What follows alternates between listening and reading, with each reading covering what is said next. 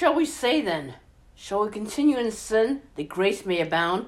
God forbid. How shall we then, who are dead to sin, live any longer therein?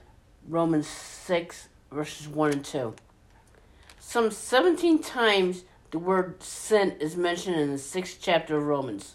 15 of those times, the original text, in other words, as were originally written by the Apostle Paul, contain what is referred to as the definite article.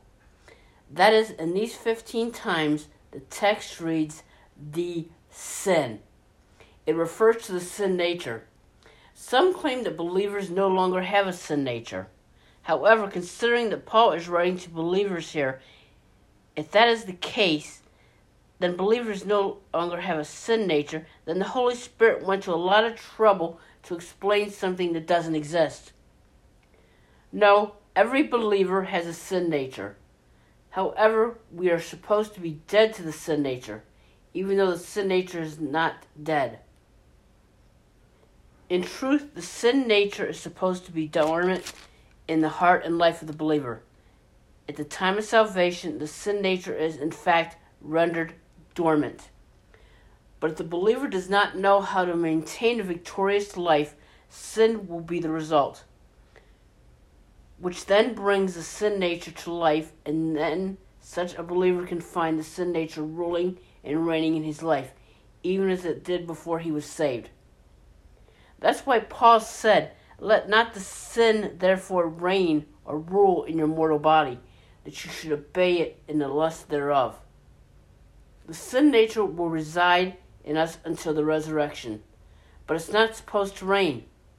The manner and way that we can have victory over the sin nature, the only way, in fact, and on a perpetual basis, is that the cross of Christ ever be the object of our faith. That being the case, the Holy Spirit, who alone can make us what we ought to be, can effectively work within our hearts and lives, bringing about the fruit of the Spirit, which develops Christ-likeness in our life and living. That is the way and the only way that the sin nature in the heart and life of the believer can be subdued and remain subdued. We find here graphically so that sin is the problem with the Christian. No matter how many claims are made to the contrary, sin is the problem. And there's only one way that the victory over sin can be obtained, and that is through faith in Christ and what Christ has done for us at the cross. Man may devise ways and claim that victory will be the result, but God has only one way, and that is the way of the cross.